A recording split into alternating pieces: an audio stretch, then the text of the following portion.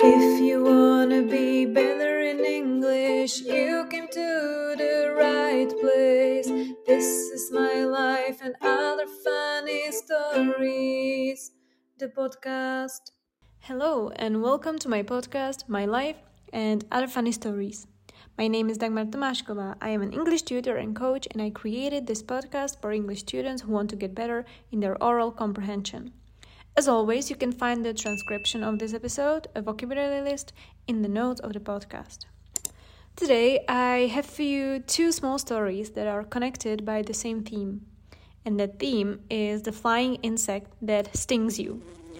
I am talking about bees and wasps. Bees are little creatures that can hurt you only once because they leave their sting in your body and then die. But wasps are worse. They can sting you as many times as they want and then fly away. Of course, bees have stung me many times, but only two experiences are worth sharing, so let's go. The first one is from the time I was about 11 or 12. I was on a summer scout camp. Yes, if you don't know it yet, I was a scout for the majority of my life and went to many scout camps. So let's go back to about 15 years ago and imagine children standing on a big grass field. The sun was shining and it was a beautiful day. We were all in the process of playing a game called softball. Maybe one more thing that you don't know about me is that I used to be super competitive. I always put everything into every game because the adrenaline rushed through my veins and I just wanted to win so badly. And I hated losing. Every time it was my turn, I just wanted to perform my best and not let my team down. I took the bat, threw the ball, and then hit it. It flew quite nicely and I shot off and ran to the first base as quickly as I could. But because I was sprinting, I was breathing with my mouth open. Well, one bee at that moment decided to fly into my mouth and sting me right into my tongue. Then the panic started. I stopped running, closed my mouth, and started choking and still felt the bee in my mouth. I spat it out and my tongue started swelling. I still could feel the sting in it.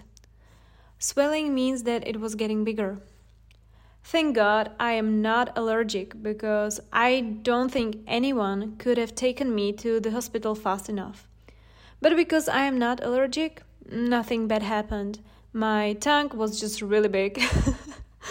And I couldn't speak very well for the next day, but then it was okay. But since then, I have always run with my mouth closed.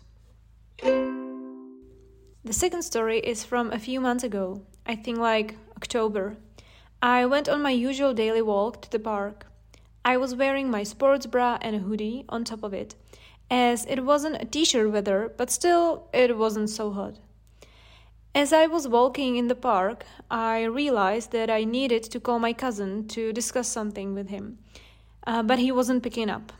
I thought to myself that I would call him later and just continued on my walk. Suddenly, he called me back. I picked up and I said, "Hi," but as I was saying that, I felt something on my body under my hoodie. I screamed into the phone and started to look for the thing that was on me. I was shaking and suddenly I felt the sting. Oh no, I have a bee in my hoodie. But as it stung me, I thought it flew out and I started talking back into that phone. "I'm sorry, I think that a bee flew into my..." And then I started screaming again. It was still there.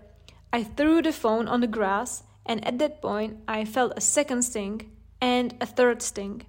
It wasn't a bee, it was a wasp. I was starting to freak out. I couldn't find it. I had to take my hoodie off and stood in the park only in my sports bra, trying to shake it off of me. When I checked that it was really gone, I looked around and saw some people looking at me. But I didn't care. A wasp had just stung me 3 times and I had a phone call to get back to. I put the hoodie back on and picked the phone up from the ground.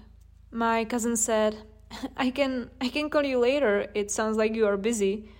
And I said, no, it's fine. Just my whole body is itching. Yes, I think that bees and wasps hate me.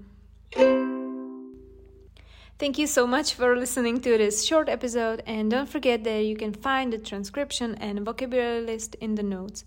Please give it a 5-star rating if you liked it, and I will see you next time. Bye-bye. Goodbye and see you soon.